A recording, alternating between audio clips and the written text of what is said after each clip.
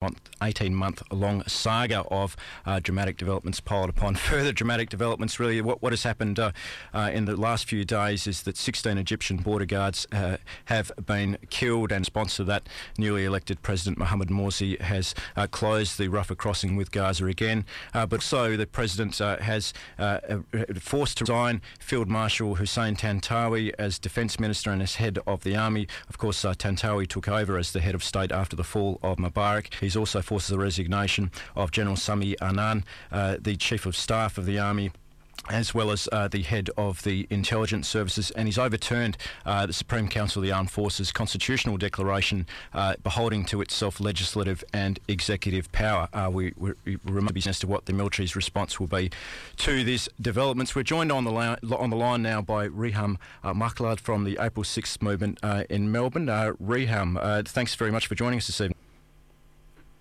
Very much for inviting me. Now, what's your take on these developments? Pretty stunning stuff, really, isn't it? Look, initially it strikes you as something stunning, and as there's a fleeting moment of optimism, but after deeper analysis of what actually has taken place, it's not surprising. There's been a power struggle, and what we, in my opinion, are seeing now is a reshuffling, and not necessarily as dramatic a change as appears to be. Tantawi and Anan have been honoured. They have been removed or sidestepped, but they've been honoured. They've been made consultants to the President. They have been protected from, or it appears that they've been protected from being made accountable for their part in the counter-revolution over the last year and a half. It appears that there's been deals under the table because the people who have come to replace them, one in particular, El-Sisi, was the first military man to own up to and admit the virginity tests that were forcibly performed on female protesters in March last year. This gentleman is now the new Tantawi, and when he owned up the virginity tests being performed on the female protesters, he claimed or justified these violations of basic human rights by saying that these women were not your average woman, they were women of the street. So what we see is not necessarily progress. It's certainly not progress for all Egyptian women. It's not progress for Samira Ibrahim, who has taken the SCAF on her own volition and has challenged them in court for the virginity test. And it's quite distressing for all the women of Egypt that this man is now the new Tantawi. So this is not promising, and it's disappointing. It's extremely disappointing. In fact, for me as a woman, as an activist, I'm very sad that what appeared to be a positive move at the start is now because it's becoming more clear that there's been deals. The second man in charge is, and who's in charge, his deputy is an American, was heavily involved in the army, the financing of the army, and is the American man in Cairo, and he's the second in charge of the military. Yep. So we've got two people who have been appointed who are very questionable. Their record is not very good as far as the revolution goes, so they're certainly not a representation of the revolution and will not assist in delivering the revolutionary goals. Sorry to interrupt. Yeah, sorry to interrupt there, Reham. I mean, I think your corrective to my introduction is quite justified, really. I think it's easy to get carried away with the surface phenomenon of these announcements. The New York Times reported that Egypt had said that this reshuffle was made in, quote, consultations between Mohamed Morsi and the military, and Tantawi himself has been made presidential advisor. But nevertheless, has it surprised you at least a little that has been, I guess, robust in sort of making moves? Because certainly my expectation as an observer was that he wasn't going to do anything at all to basically upend the military apple cart. So, I mean, does it surprise you that the Muslim Brotherhood that Morsi has made, sort of token moves against the military? Look, certainly. Look, he looked like he wasn't going to do anything at all. However, I think this has all been pre-calculated and done with consultation with America.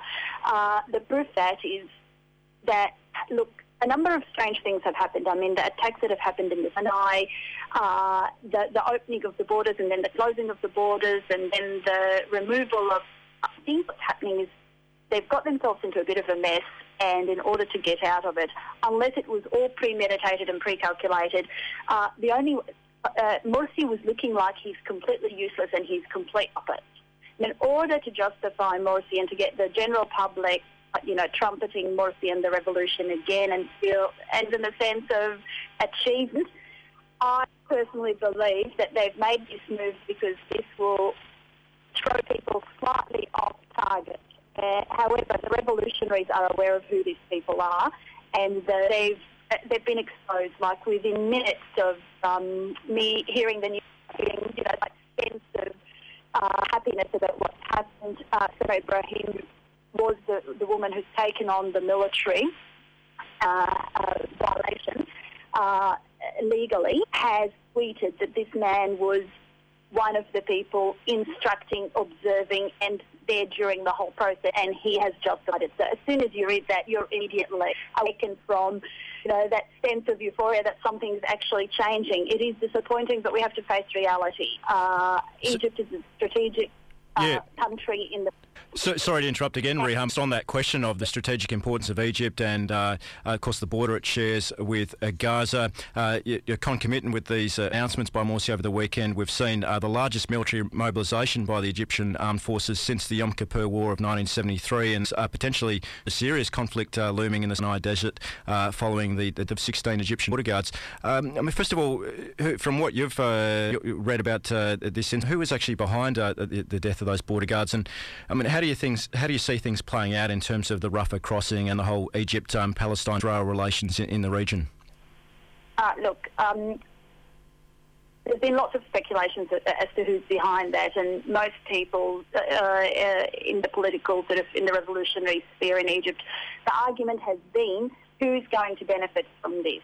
Who's going to benefit from the killing of the 16 soldiers? So far, it seems like the only people who have benefited from this are the Muslim Brotherhood, because they've gained popularity following this event by sidestepping Tantawi. Now, Tantawi hasn't lost anything. He's honoured. He's been allowed to walk off scot-free.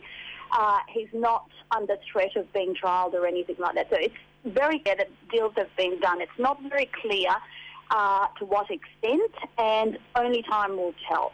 Basically, the challenge now is Morsi going to deliver the demands of the revolution? The demands of the revolution would stipulate that initially those who are thrown in jail for being part of the revolution, the 16,000 activists, would be immediately released.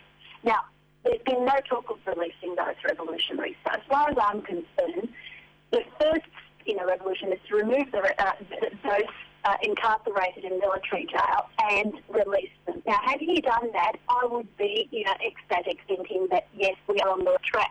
But he hasn't done that. He hasn't actually trialled Tantawi or tried anyone in the military or dismantled the structure of the military in any way, or he has really reshuffled, and the man he's brought in place of Tantawi is very questionable. And the other thing is, there are numerous other demands for the revolution, and none of them have been addressed in the Sorry, Reham, to interrupt for a third time. We are going to have to cut it short, I'm afraid, because the phone line keeps breaking up. I'm afraid we'd love to have you on the show. Yeah, we'd love to have you on the show again soon, Reham. On the show again soon. Sorry, it's Reham Marklard from the APSIX movement in Melbourne with some very valuable insights there, I think, about the latest developments in Egypt. Back soon with more on the Indie Media Show.